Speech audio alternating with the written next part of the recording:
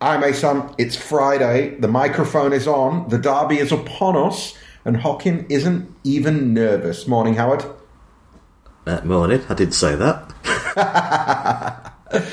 Well, I've got a feeling you're not nervous about this derby. Am I right, Howard? No. What? I've been a lot worse, let's put it that way. There you go, lad. Come on. It's only Man United. I mean, now I know how they felt in the 90s. It's definitely... I did wake up this morning, and even though it's the derby tomorrow, my first thought was, well, it's only Man United. Do you know what I mean? Like, yeah. I admire your confidence and bravado, anyway. But, yeah. That's not my style. No, well, for me, it's not really about confidence or bravado. It's about the fact that, really, in the greater scheme of things right now, United are pretty bloody irrelevant to everything that City are about. What will it mean for them if they manage to get anything from the derby? I mean, it'll be some sort of moral victory. And what will it mean for City? I mean, we'll move on. Do you know what I mean? We'll still be arguably the best team in the country. We'll still be in the Champions League. I mean, they're an irrelevance, mate. They're an absolute irrelevance. But before we get to how irrelevant they are, I didn't get to do the Burnley review, so we're going to have a little chat about the Burnley game from Tuesday. Is that okay with you? Yeah, of course. Excellent. Firstly, your very brief thoughts. Now, I've listened to the review that you did. You had Steve on it, so actually we got a lot of what Steve thought. I'm just interested, like, in a nutshell, how different was the performance from maybe some of the earlier in the season performances, and where was the difference on the pitch for you? Yeah, I'm afraid I'm pretty much going to nick what Steve said. First of all, he made a point that just stuck with me. I think something changed after the Newcastle match. So I don't know if it was just the pressure's off in a way, having fallen 11 points behind, or a realisation that they can't let the season just drift like this. So the difference was it was the City of old that I had not seen for a few weeks, and minimum a few weeks. The intensity just seemed on a different level to the weekend. I'm sure it's not just about the players going on and trying a bit harder. So I assume the lineup worked a bit better as well. Not protecting Rodri, but just getting the old star midfield back. The passing was crisper. It's just in every single way. It was just crisper. And you know what they started doing? They started scoring brilliant goals again. Yeah, how many times? I mean, it's not as if City have stopped creating chances. They've never, even at Newcastle, we should have scored 4 or 5 goals. And they missed very easy chances, and half chances. Whereas this time, we're pinging them into the top corner, while still missing a couple of easy chances. But the build-up play was better, the just shape of the team. But for me, what stood out immediately was, after 3 minutes of the match, was the intensity was just on a different level. And it was something Steve said, that something clicked. I mean, you saw them singing Wonderwall before the match. It was also that, when the lights were off in the dressing room, and they seemed to have got the fun back into the game, or the pressure was off. Maybe psychologically they're telling themselves that the title race is over, so that they can just enjoy their football and see where it takes them. And maybe that's what will help them. And hopefully, in a Manchester derby, they can still get their minds in that, get that mindset and play the football that they're so used to doing over the last 2 years. I mean, I guess that, I'm not a big... I don't think that there's been some big epiphany. I don't think that, they've all woke up after Newcastle and gone, oh, the pressure's off, we can play with freedom now, or anything like that. I think we forget sometimes that footballers are human. I'm not trying to make excuses for a lack of intensity against Newcastle, but I think, in football these things happen. I think you can be, particularly after the consistent amount of time that we've played at a consistently high level, for the drop, for whatever reason. I'm not going to say it was expected. I didn't expect it. But once we were kind of in the middle of seeing it, it felt a little bit like, yeah, maybe these players just can't go to the well 3 years on the bounce. And it kind of goes back to that idea of, maybe we should have refreshed the squad so that Raheem Sterling, Kevin De Bruyne, Sergio Aguero aren't the most important players in the squad in an attacking sense. And I know that sounds like an absurd thing to say, but it's just about, how do you up the level when the level is so high? Now, obviously, that didn't happen. I think what we saw at Burnley, I think you're right, and Steve's right, in that we saw a shape that they know. But I think we also saw a performance that they know. And I think that I'm not gonna point at individuals because I don't think that it's important. But I think that collectively there were 4 or 5 players who showed that they are still capable of playing at the level that they played at a year ago. And I was beginning to worry that there were players within that squad who maybe couldn't go there again. You understand what I mean? Who'd kind of done it for 2 years, and whether it be for age, whether it be for physical fatigue, mental fatigue, for whatever reason, that those players couldn't go to that level again. And I think against Burnley, what really, really, really I loved was that it was the City of the game against Liverpool at the Etihad last season, because it was quality, but it was aggression. It was a side that turned up at Burnley and went, you know what? We're not going to let you. We're not going to let you bully us. We won't be bullied. And I think that that's something that. I'm not saying that we have been bullied, but I think at times we find it so easy that we can be a little bit passive in games that we control. And I think that going and having that in your head that it's Burnley, it's going to be a fight, it's going to be a battle, they're going to go in studs up. I mean, some of the tackles that flew in were just disgraceful from the Burnley side still, but we dealt with them. Do you know what I mean? We stood up to it, and then the quality just in the final third began with Jesus' finish. I mean, I'll be very, very, very blunt. I didn't think he had that finish in him right now. Yeah. And when it went in, it was just like, whoa, okay. And I think, like Sam alluded to, it's that idea of once he gets one, maybe he'll get loads, and his level will go up. I felt that his performance after that goal immediately went up a level. What do you make of? Do you think that me and Sam a little bit are overplaying this idea that because he's got that goal, he can really kick on now? Or did you see something in Jesus' performance that felt like post that goal, the shackles had come off? Yeah, absolutely. I mean, I did see a change in his whole, the shoulders. He just felt the puffed out chest in a way, because you think of that offside given before the first goal. There was just no conviction for him to go, to be deadly in front of goal. He ran too wide. He was quite slow. He should have headed towards central, and there was just something lacking in his confidence to score that. The flag had gone up and probably shouldn't have done, and he didn't know that. And then he scores that goal, and he wants to shoot. Always said Jesus does not shoot enough. But when he's going for his hat-trick, he's only thinking about putting it in that far post. He's not thinking about squaring it. So the key is, he took it transformed him in that game.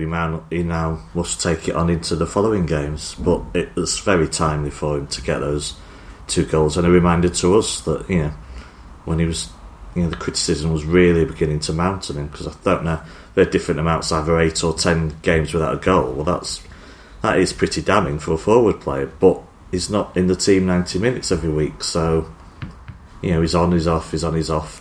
He'll get a run in the side now, so it's very, very good timing for him to put in a performance like that. And I hope he now believes, having got those goals, that he can score back 4 more. I mean, I think that I've been very critical of Jesus at times. And I think that for me, a lot of that criticism did feel like it came from a place where the standard is Aguero. The standard is that's the guy who you've got to replace, who's leaving in a year or 2. I think sometimes the one thing that we maybe lose sight of a little bit is that a player won't come into their own until they're given that responsibility, if that makes sense. That, you know, as long as you are Aguero's deputy, you'll play like Aguero's deputy. And the day that you replace him and you become the main man, you'll play like the main man. Now, I think there's obviously an element of, I don't want to say wishful thinking, but you need the planets to align for that to happen. But I am trying more and more as this season unfolds, and particularly after the goal and the performance against Burnley, to go, all right, maybe Jesus can, between now and the end of the season, convince all of us that he absolutely is going to be the guy who replaces Aguero. Obviously, that would be ideal. Obviously, not having to go out and buy another number 9 would be amazing and absolutely ideal. But Gabby's just got to keep going for the moment. We're going to replace Aguero. I mean, we'll need another striker. And he doesn't have to be his heir apparent. He just has to be... He's a different type of player. He just has to perform better. He has to be more key to this side in a way. Of course, if we go out and buy the summer 2021 some big name striker, then Jesus will feel he's in the same position. But we can't just operate with him as a striker. So there is going to be an incoming striker. So it's how he deals with that. His game's different. He's not. He's never going to be the dead-eyed, the ruthless killer in front of goal type striker who just gets 35 goals a season. I just don't see him in that respect, and that's been part of the problem, that we don't truly know where to place him on the pitch some of the time. Maybe he will develop in that way. Maybe he'll just start adding goals to his game, but they're not that similar players, are they? So I find it unbelievable that once Aguero does leave, we won't bring in a quite expensive striker to replace him. Well, I guess that's sort of the thing, that it for me, the dream was always that you don't need to bring an expensive striker in when Aguero goes, because Gabriel Jesus is that expensive striker. I think that's maybe the angle that I'm leaning towards. That's the ideal world that I imagine Pep and everybody at the club is aiming towards. They're aiming towards a situation where, not next summer, because I think Aguero will stay another year, but summer after, the summer of 2021, Gabriel Jesus has put himself in a position where the club feel they can go out and buy just another young forward like Jesus, because Jesus is ready to step into Aguero's very big boots. Looking at the rest of the performances in the Burnley game, who or what caught your eye on an individual level? Well, the obvious one.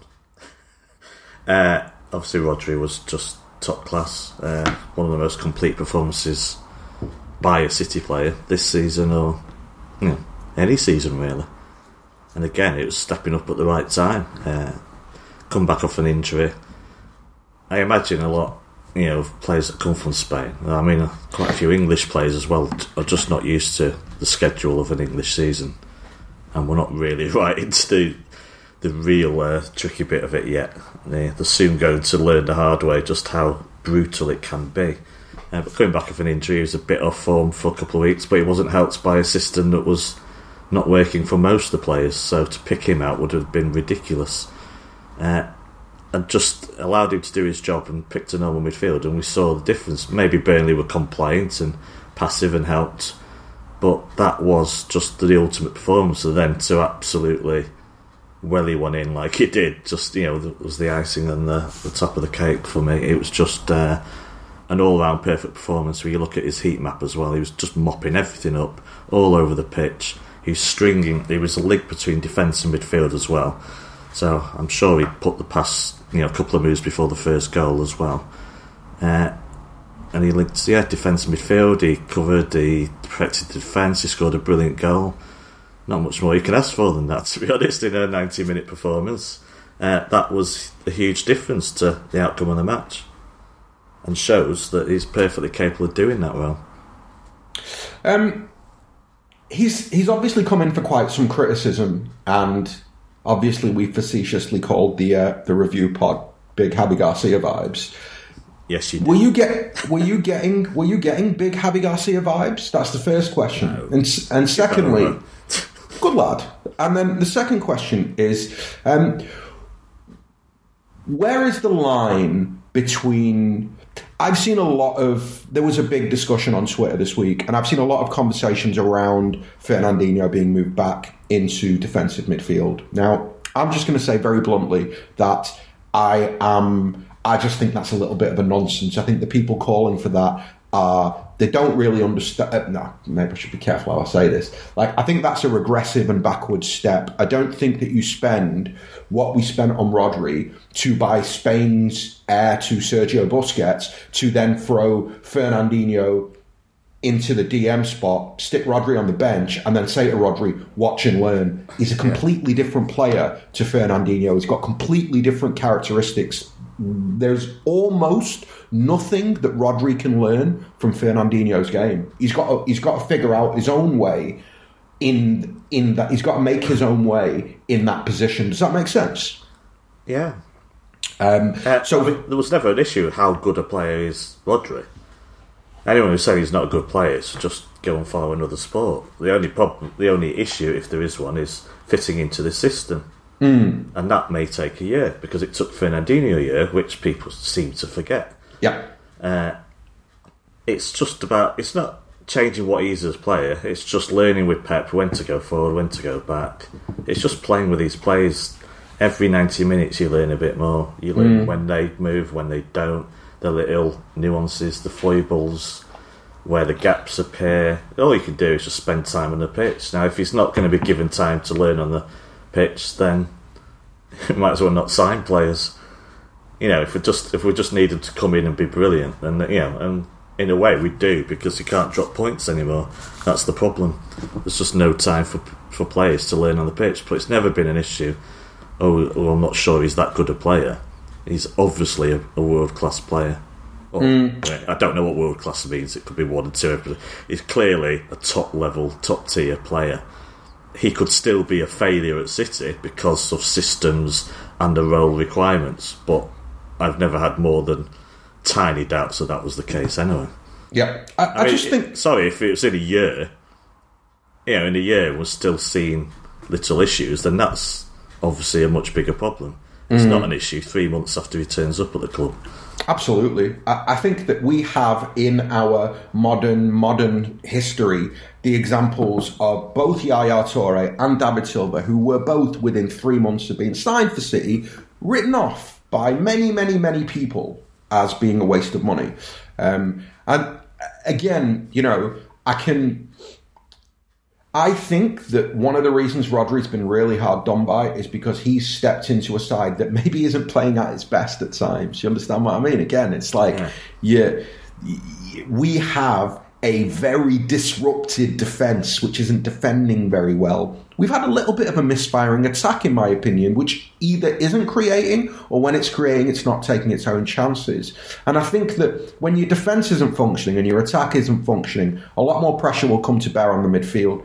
I also think, again, without picking out individuals, that in general, the midfield, the collective around the midfield, including the attack, have not been good enough going back towards their own goal. So we've been a lot more exposed. But for me, the big difference at Burnley, and it's interesting that people talk about, we've gone back to the 4-3-3 with Rodri just holding by himself. But if Rodri's just holding by himself, why did we look less open against Burnley than we have done in recent weeks? It's very simple, because everything in front of Rodri works a hell of a lot harder to make sure that the back 5 or 6 weren't exposed. And I think that there's a little bit of where we begin to pull at individuals when things go wrong. I think in Guardiola teams, more often than not, if you look at the system, if the system functions, everything will function. And if the system isn't quite functioning, you'll see it's glaring. You understand what I mean? That idea of, we look so open on the counter-attack. I think it's a system thing. If the players aren't positionally correct, if they're not doing the running they're meant to do, if they're not covering ground going back towards their own goal in the way that they're meant to do, if they're not compact enough, that all of that stuff leads to some of the issues that we've had. And yet, for me, there has been this clamour of binariness where it's like, well, if you move Fernandinho back to defensive midfield, everything's going to be fine. I just don't think that's going to be the case. Andy may not be up to the job. I mean, no, he shows no signs of his age, but the DM role is the most demanding of all, and clearly, and it's quite clear from Pep that he feels that at his age, central defence is better for him than defensive midfield, and has no plans to move him back into midfield. I think he could easily, I'd be surprised if he just fell apart if he went back into defensive midfield. He could certainly, and must surely be able to do it for many of the games we have where we dominate the game. But we still don't know what his body is capable of, in the high intensity games. So I guess Pep knows better. He knows the figures, stats. Fernandinho could be a fitness freak who has not dropped his levels when he's 37, but we just don't know. We can't assume that he can go into DM and just perform like he was last season or the season before. I just don't think you can. I think when you've got a plan, you've got a plan. And the plan was to replace Fernandinho with Rodri. So that's the plan. So, I just don't see that conversation about Fernandinho in defensive midfield. It just needs to go in the bin for me. I think Guardiola made it perfectly clear in his last press conference. Fernandinho won't play in defensive midfield because I like him in the position that I'm playing him in, and I like Gundogan and Rodri as the holding midfielders. So it just feels like a moot conversation for me now. Anything else from Burnley before we cast our mind forward to the small matter of the Manchester derby? No, let's move on. I thought it was much needed for individuals. Pep, the team, just look at his face at the end. Yeah, just look at his face. Yeah, he looked happy. Yeah, I think he needed that a lot as well. He needed a sign that things aren't as bad as some are saying. Absolutely. I mean, I think that for everybody involved with the football club, from the supporters to the coaches to the players themselves, you can see how much it meant at the full-time whistle at Burnley. And I think that Burnley a little bit is going to the dentist, and it's not the easiest place to go, and you need big performances. And there was no bigger performance than Gabriel Jesus' performance or Rodri's performance, and they're both guys who've been so heavily criticised that it just brings everything together, doesn't it? It's like total 360-degree vindication. It's like literally in the afternoon we're having conversations around, me basically going, well, I knew when Aguero got injured that we were done, and other people going, I'm getting big Avi Garcia vibes from Rodri, and you're just kind of going into the game with this malaise of what's going to happen, and then the most maligned guys show up and go, yeah, we're good enough to play in this team. It's a very nice feeling. Yeah.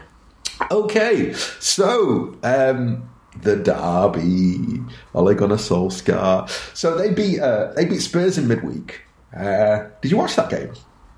No, I was trapped in the Christmas market. Oh, that's right. That was your Razorlight night, wasn't it? Shush.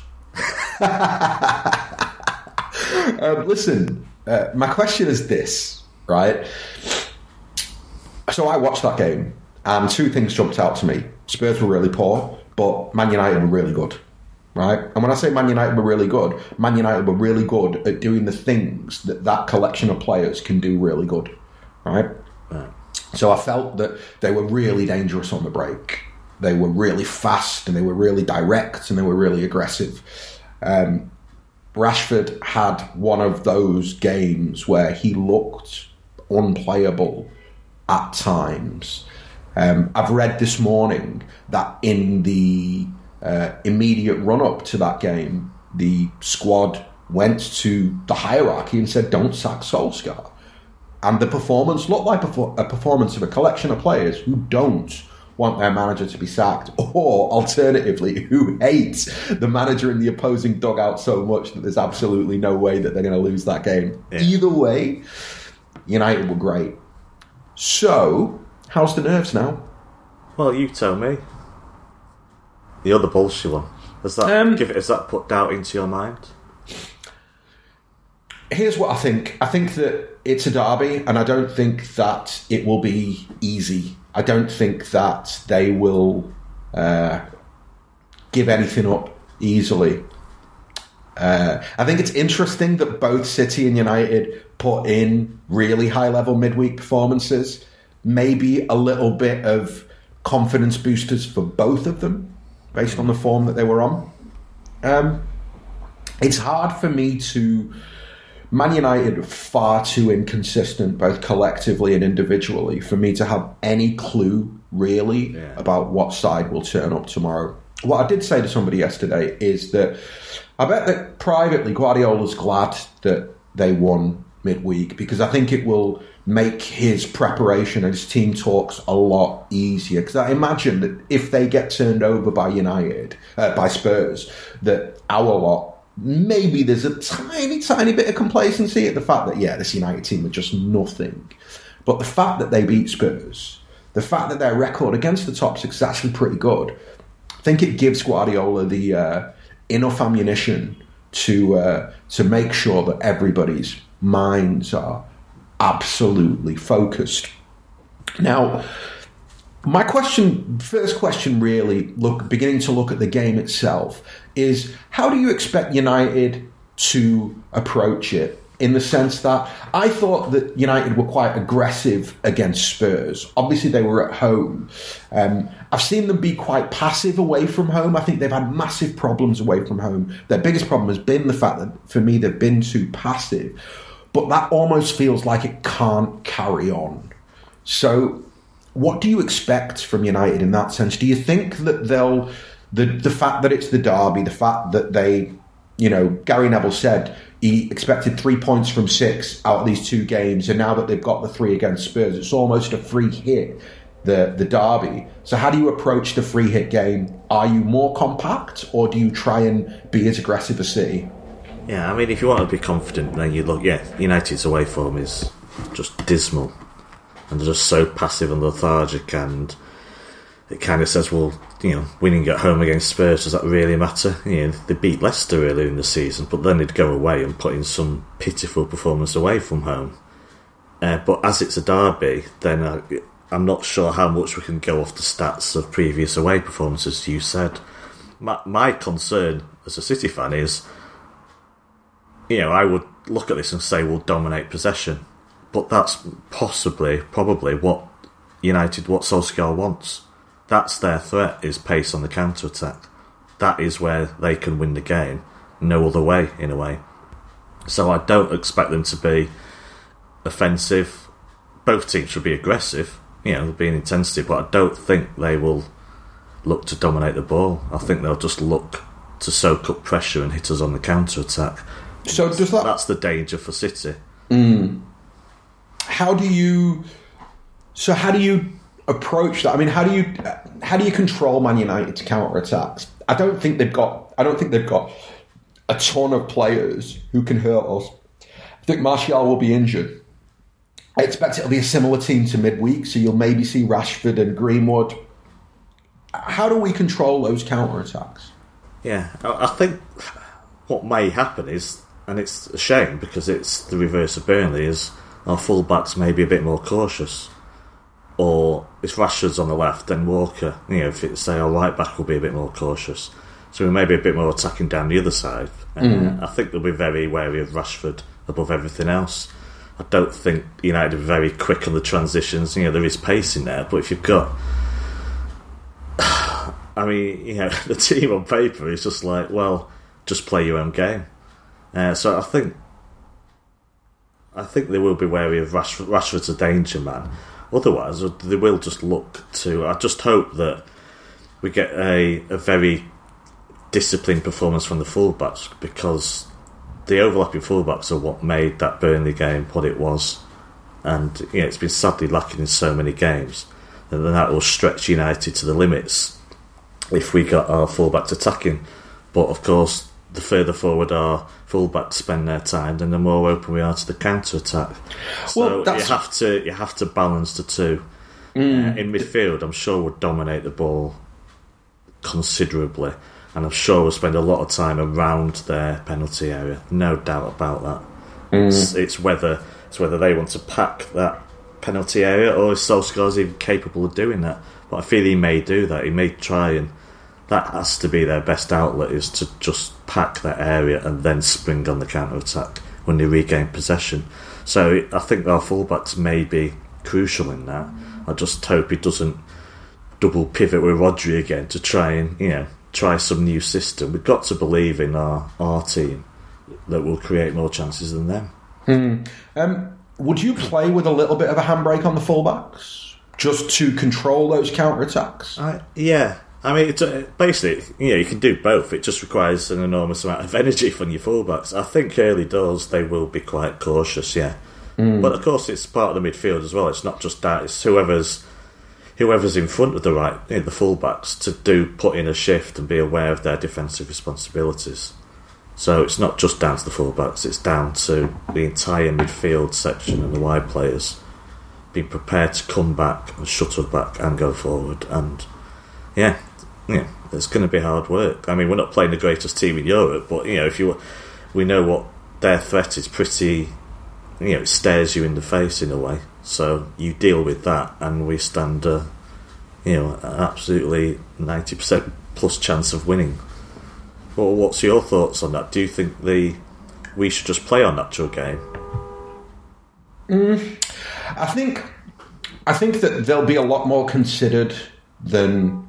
I'm not saying that the midweek game changes completely the way you approach. From United's performance shouldn't change completely the way that City approach the game tomorrow, but I'm absolutely convinced that it will have some bearing on how we approach the game tomorrow, because I think United were much better than I expected them to be, and I think that the wariness will be, well, look, that's Jose Mourinho going with a Spurs squad that on paper, and a Spurs team that on paper is much better than United, with a new manager bounce. It goes to Old Trafford and it's soundly beaten. I mean, if Rashford scores that trick in the first half, it's no surprise, because he tears them apart single-handedly at times. And I think that will definitely give everybody at City pause for thought, because I don't think that you don't want to put yourself in a position where you go so handbrake off that you're prepared to leave Rashford 1v1 against Fernandinho or against John Stones. I think that you need to be a bit more considered about how you approach the defensive side of your attack, basically, because that's what we're talking about. Really, we're talking about the transition and how we deal with that when we're attacking. And I think that's when we're at our most vulnerable. It goes without saying. And Rashford does worry me. So yeah, I mean, I think that there will be. I don't know whether, you said I don't want Pep to do anything weird.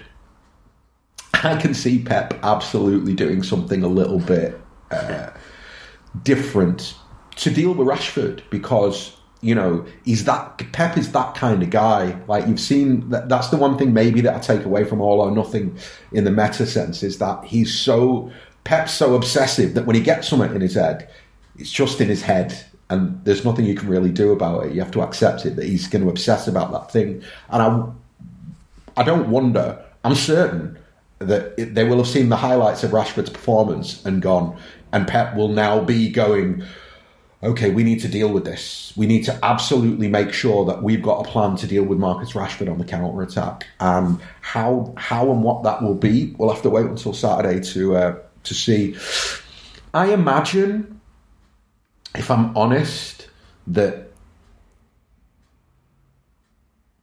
maybe, and it's not really even a left field thing, but maybe the thing that I can see is that Bernardo and Cancelo play, right?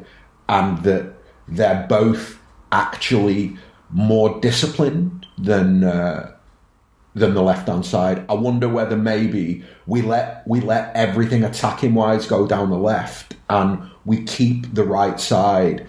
We basically pick two attacking players, but then keep them quite disciplined, to kind of give you a little bit more strength and solidity, and maybe have them be a little bit closer to the two centre halves. Or maybe he does that on the left hand side. I don't know how fit Zinchenko is. I don't know who to pick at left back, is the honest answer. I I can't see him changing the left-back situation. I think Zinchenko, lack of match fitness, not the time to throw him in, and Angelino had his best game, so you'd continue to fiddle around with that. I mean, he could put Mendy in, but I don't think... Well, here's my question, but is there a strong argument that for just because of the performance and because he changes so much so often, there's a strong argument that he really does not change this team? You know, he makes at least 10 of the 11 the same as it was against Burnley. I wouldn't play Angelino. No. I wouldn't play Angelino. But otherwise, I mean, I'm okay with a lot of that team. Stones versus Otamendi, what's your vibe? I mean, I'd pick Stones. I'd keep faith with the team from Tuesday, but there's not a lot to choose. I don't know. I think Otamendi did well, but we know he's Otamendi, so I'm not playing. We don't Otamendi. know what we're going to get, but we don't with Stones either. So no, I disagree with that. I'm dealing with it's a less physical game, so Otamendi was an obvious choice for Burnley in a way, an obvious choice. So he probably relishes a game like that. But Stones is much more likely to come in for this one, I would say. Yeah, I don't think you can run. I mean, look, we're going to play with we're going to defend on the halfway line. That's how we play at home with all that space in behind. Rashford on the break. I'm not having Otamendi being put in a position where somebody's running at him and he goes to ground. He's not playing. Yeah. He's not playing against United. It's not happening. So for me, it'll be Stones and Fernandinho. I'm kind of as I talk about this, I'm actually beginning to talk myself into the idea maybe he won't play with the handbrake. Maybe he'll look at it and he'll go, well, these can't defend, because I don't think United can defend. I think if you put their defence under pressure, they'll concede tons of goals. And I wonder whether they do analyse the Spurs game and they go, well, every time Spurs put them under pressure, they look like they were going to creak and concede tons of goals. So maybe that's the answer. Yeah, earlier in the season, they were defending quite well. It was the one thing they were doing well. But they've obviously been they've been leaking goals left, right and centre. I don't know who. Do you remember who was in the lineup? Was it Lindelof again with Maguire? Yeah. But they've got, they've got someone like, Bissaka. Wan-Bissaka won't go forward himself. Fred and McTominay's been great for United, but let's not assume we're up against one of the world's greats here. That, on Fred, no more needs to be said. It's just some of that team is mid-table. Yeah. Well, they have been mid-table until this week. So, you can see the argument for, no, it doesn't matter if it's a derby. We deal with Rashford. Otherwise, we go full throttle at them. Okay. Well, look, it's very difficult to really do a deep dive preview of a game like this. So what I want to know from you before we move on and look to quickly wrap this up is what team do you feel would be the right team? So not what you think Guardiola will pick, the team that you, if you were manager Hockin, the team you'd pick. Exactly the same as Burnley, but as you said, Stones in for Otamendi. So that's the only change that you make? Yeah. Give Rodri the freedom, I don't want him being protected. It's about, I know the Rashford, you've got to, our attacking wide players have to take on the responsibility of doing some defending. It's as simple as that. So whoever's on the right has to do that. So, and Bernardo obviously puts in the hard yards. He does cover huge distances, so he has to understand his responsibilities in protecting our right back. But I'd be fine with that team, I think. Yeah, I think that I would go along with that. I mean, personally, I'm picking Cancelo. I've got a feeling that Walker plays two on the bounce, so I think that Cancelo may well just end up getting the nod, although I could be massively wrong, and wouldn't surprise me if it's Walker, to be honest. But I suspect it'll be Cancelo and Bernardo on the right hand side. I don't think Angelino will play. I do think it'll be Mendy. I think it'll be Mendy, Stones, and Fernandinho, and then the midfield. Do you pick David Silva or do you pick Gundogan along with Rodri and KDB? I mean, David Silva. I don't know. David Silva's such a hard one to decide. You know, he's brilliant again against Burnley, but in a tougher game like this, we may see him on the periphery, and we need energy. He took a lot of kicks against Burnley. That's my big worry. I think 2 or 3 times they went through his ankle, and I just wonder how well he's recovered. Yeah. That's the one area. I mean, obviously people will be screaming now. Phil Foden. Well, I was just about to say that. Well, we can keep saying it, but irrelevant of what we want, do you realistically see him pick? I mean, it's the sort of thing Pep would do. Yes, I was just about to say that I think... or the last Champions League game, I thought, he's starting this game, and he doesn't, does he? So, who knows? It's an impossible call to make, but he would suit this game. Definitely. I would be more comfortable with David Silva for an hour, knowing that Foden is coming on after the hour, or Foden starting and David Silva getting the last half hour. Yeah. I don't think that I want to see Gundogan, Rodri and KDB. I think that in and of itself will somehow imply some type of double pivot that will just do my head in. Yeah. Yeah, no, I'm not really feeling that one. Just putting a blog on today from Dan Larson about Gundogan's stats that may surprise a few people. Excellent. But either way, the answer is not to put him into the midfield for this game, I don't think. No. So, another question. Is there any argument for starting Mahrez over Bernardo?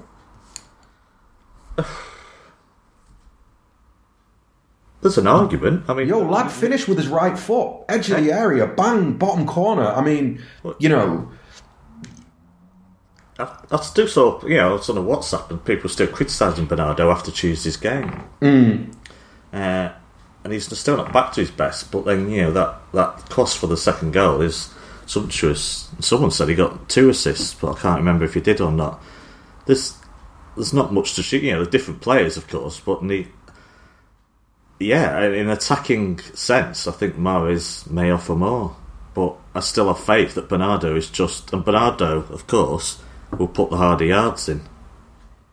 So if he's playing wide, is Mahrez going to help out down that flank? Going back? Probably not, no. For that reason, I'd probably prefer Bernardo Silva. Okay. I've kind of taught myself into preferring Mahrez over Bernardo, and let me tell you for why. Because I think that, in a way, I don't think Bernardo's form has been good enough. Just very bluntly, it's not really. I think if you were going on form, it's his cross so he gets an assist against Burnley. But really, I'm looking for a more direct threat on both wings against United. I want to make sure that those 2 players, that Sterling and Mahrez, are basically facing United's fullbacks, who are both, in my opinion, they can both be got at. I think that Wan-Bissaka is somebody who defensively is very good in certain actions, but can absolutely be got at. And I think on the other side, whether they play Shaw or they play Brandon Williams, I think it is.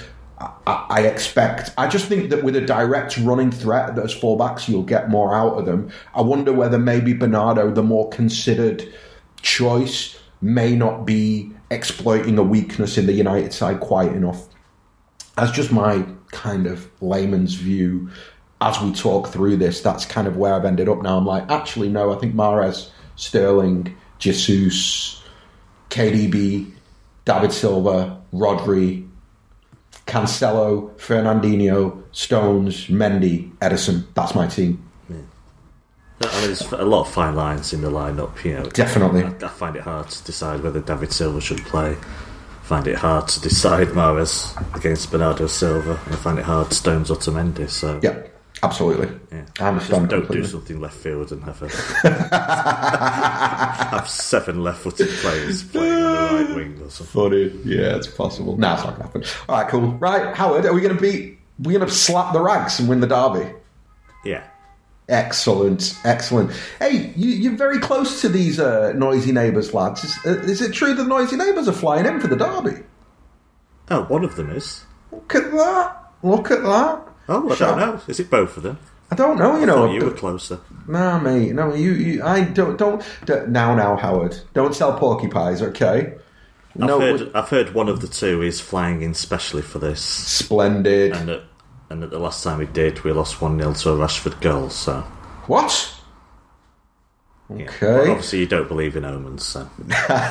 No, I don't. Well, if you catch up with them over the weekend, definitely buy them a beer from me, lad. Why not? Right. Listen, very briefly, the other game that I want to ask you about is West Ham Arsenal on Monday night. I guess Arsenal lost last night 2-1 to Brighton. They were not very good. It's probably the polite way to put it, and they lost that game at home. Are you surprised that they've not got a new manager bounce from Freddie Ljungberg? That's the first question. Well, I've no idea if Freddie Ljungberg can organise a team. But yeah, I did expect something. As soon as Emery went, and it did seem to be such a shambles that you expect that little kick. What was there? Did he draw his first game? And was that away to Sheffield United, or was it at home? Do you remember? Not sure, Because, if it's away, I know maybe Arsenal should be... Sheffield United have been good, obviously. But where Arsenal aspire to be, they probably still expect to win that game. But I was flicking the game. I was watching a bit of the other game last night, because obviously two games that were staggered a bit, so you can see bits of each. So I missed the end of the first half of the Arsenal match, and apparently they're complete shambles. They got it back to 1-1, and I thought, if I was a betting man, and I am, I couldn't afford to just put a bet on, they're going to win this now easily. And then it just tapered away again. They were just no different, really. Just so many issues within that side, so many gaps. Yeah, nothing had really changed in a way. So yeah, I am a bit surprised. I thought there'd be a little boost, but it's almost as if maybe Emery's not the only problem there. He was just one of many problems. There's just so many issues at that club. I mean, there are good players there, but they themselves have still spent. They've not had the budget of City, obviously, or United, but they're still packed with. I mean, you've got Xhaka and Mustafi, and these are £30 million players, and they got Aubameyang, Pepe, 70 million, 60 million, Lacazette, 55 million. It's not a team that's been strung together with a few pennies. They continue to play like someone like David Luiz, who's gotten the cheap, but is just a disaster for them. The defence has never improved over about 5 years. The stats aren't that bad. They don't, but they're just, they were pretty shambolic at times. Brighton are a hard one. They've got a very progressive manager, but they've not really set the world alight. Let me ask you a question, But they seem to have been getting their form together the last 3 games, so it's hard to tell, we're playing a very good Brighton side here, or just the same old one under Chris Hughton. I think they're definitely better than last season's side, but Arsenal, once they got that to 1-1, should be, the Arsenal of old would have really put that game to bed quite easily. Swap the managers last night. Do Arsenal win that game? Yeah, because they'd be better. I think they do.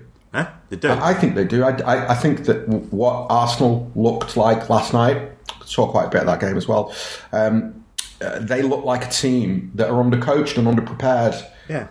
And there wasn't really a plan, and they've obviously got some very good players, and I think that that's kind of the most damning indictment of bigger clubs, is when you end up in the position that Arsenal are in, or United have been in the last few weeks, where you watch them against lower opposition and you go, wow, you've not got a plan, and you don't know what you're going to do, and you don't have any footballing identity. It's just 11 guys who do certain things, doing them individually in the hope that it all comes together. Now, there's obviously a lot of talk about Arteta going to Arsenal. Forget about the City point of view. If you're an Arsenal fan, are you happy with the idea of Pep's assistant coming and taking over? Yeah, I'd be prepared to give that a go, yeah. Because he's bringing his ideas in a way. Okay. And he's bringing... I think you're at the point now that, Wenger went stale for a while. Emery, a thankless task in a way, but in a way the pressure was off him as well, because people should realise that, after such a long, like the post-Ferguson years, it's going to be a rocky road. So he was allowed into his second season before people said no, it's not working. I think if you're an Arsenal fan now, where it's just like, just every step they take, it's just been 6-7 years now of this. It's not good enough. We should be better than this. I think it's time to try a different approach. Okay, well look, you could just get in another European manager, and it may be better. It may be, but I think I'd be quite open as an Arsenal fan to Arteta because as long as you begin to give him into his second season, because he will have a philosophy and a style of play, and it will be a fresh change, I think, for the club. Okay. I guess that my disagree. A little bit, yeah. My feeling a little bit on the Arteta thing, and I don't want to come off all, Brexit or Sam Allardyce, is just that, for better or for worse, Eddie Howe has proved more, yeah? For better or for worse, Graham Potter has proved more. I think that if I was an Arsenal supporter, I'd be going, I don't want to be the guinea pig for Mikel Arteta, because Mikel Arteta has never coached a team himself, and that type of monumental risk, and that's exactly what it is. It's not a small risk, it's a monumental risk to bring in a guy who's never managed a first team before into a dressing room in crisis, a team in crisis, and expect him to clean that up, whether it's Everton or it's Arsenal. If I was a supporter, I wouldn't want Mikel Arteta being appointed as the manager. Now, Mikel might get one of those jobs and prove me completely wrong. And at the end of the season, everybody can go, well, shows what you know. But for the moment, I'm kind of looking at what Eddie Howe's done and what Graham Potter's done in particular. And then even let's widen that. You look across Europe, there are plenty of coaches across Europe who are doing very, very good things and overachieving, right? To ignore all of those guys and then to go and pick Pep Guardiola's assistant because he's highly rated and he's Pep Guardiola's assistant just feels a little bit too easy, lazy, just a lack of any real genuine forethought beyond, he used to play for us and he's Guardiola's assistant. This will get the supporters on side. It's not easy, though, to bring in someone that's never managed before. It's easy to bring in, the manager of a club in Europe. I think Eddie Howe's just as big a gamble as bringing in Arteta. I don't think you'd see any marked improvement. I don't see you'd see them, challenging again for titles ever. That's kind of like the point. I think he's done a great job at Bournemouth, but there's no. I'm sorry. It's very risky that he could do that. Brighton have an identity. Bournemouth have an identity. Bournemouth have had that same identity since they came to the Premier League. Eddie Howe has a record, of coaching players and getting more out of them than they've got inside them. Yeah, he's got a record of taking a collection of players and getting them to overachieve.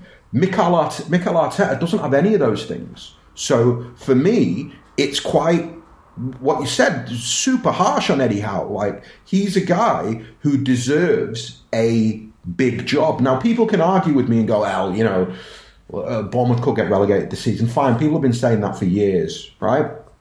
Bournemouth always get turned over by the big teams. Fine, people have been saying that for years. He's playing with a collection of players. There's a lot of championship players in there still, and they're still doing it in the Premier League. So, I don't know, I'm a bit...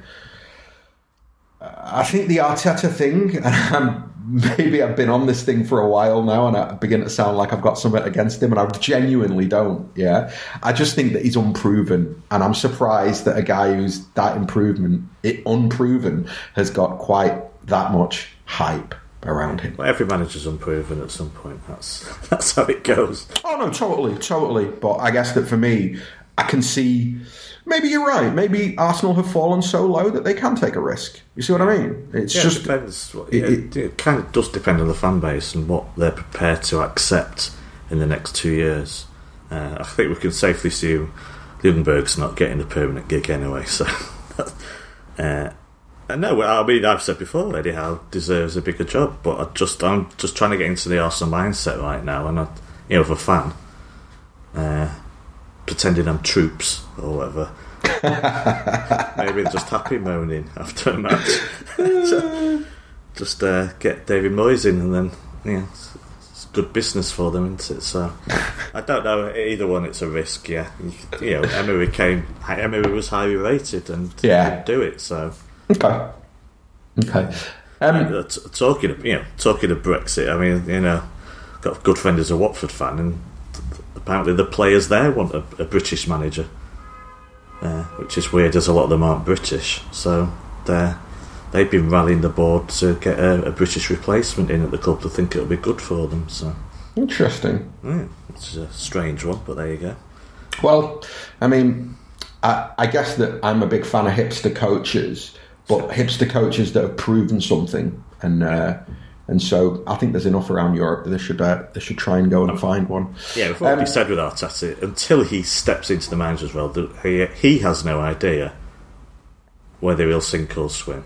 Exactly. Because you could take over one match when Pep's got a ban or something, but you're not really in charge. Once you're the ones responsible for the players and reprimanding them and keeping the morale up, only he deep down could know if he's going to succeed at that. Yep, absolutely. So, home win, away win, or draw? West Ham Arsenal. I appreciate we've not really talked about the pressure that Pellegrini and West Ham are under, but time is ticking and I have to wrap this up, so you're just going to have to give me a prediction.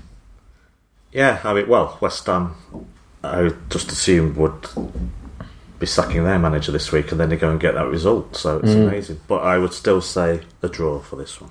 Okay, I think West Ham will nick it, because I thought that Arsenal were a bit too spineless last night. I think that Pellegrini will be able to do a little bit of what Graham Potter did in terms of, just playing through them at times and exposing their weak back line. We all heard it here first. Brilliant. Right, Mr. Hockin, Derby weekend is upon us, mate. It's Friday. You can go relax, do whatever you need to do to distract yourself from the Derby. Thank you very much for joining me anyway this morning. Yeah, pleasure as always. To everybody who listened, please enjoy Derby weekend. We'll be back with a review of the Derby after the Derby. In the meantime, be safe, be well, and as always, up the Blues.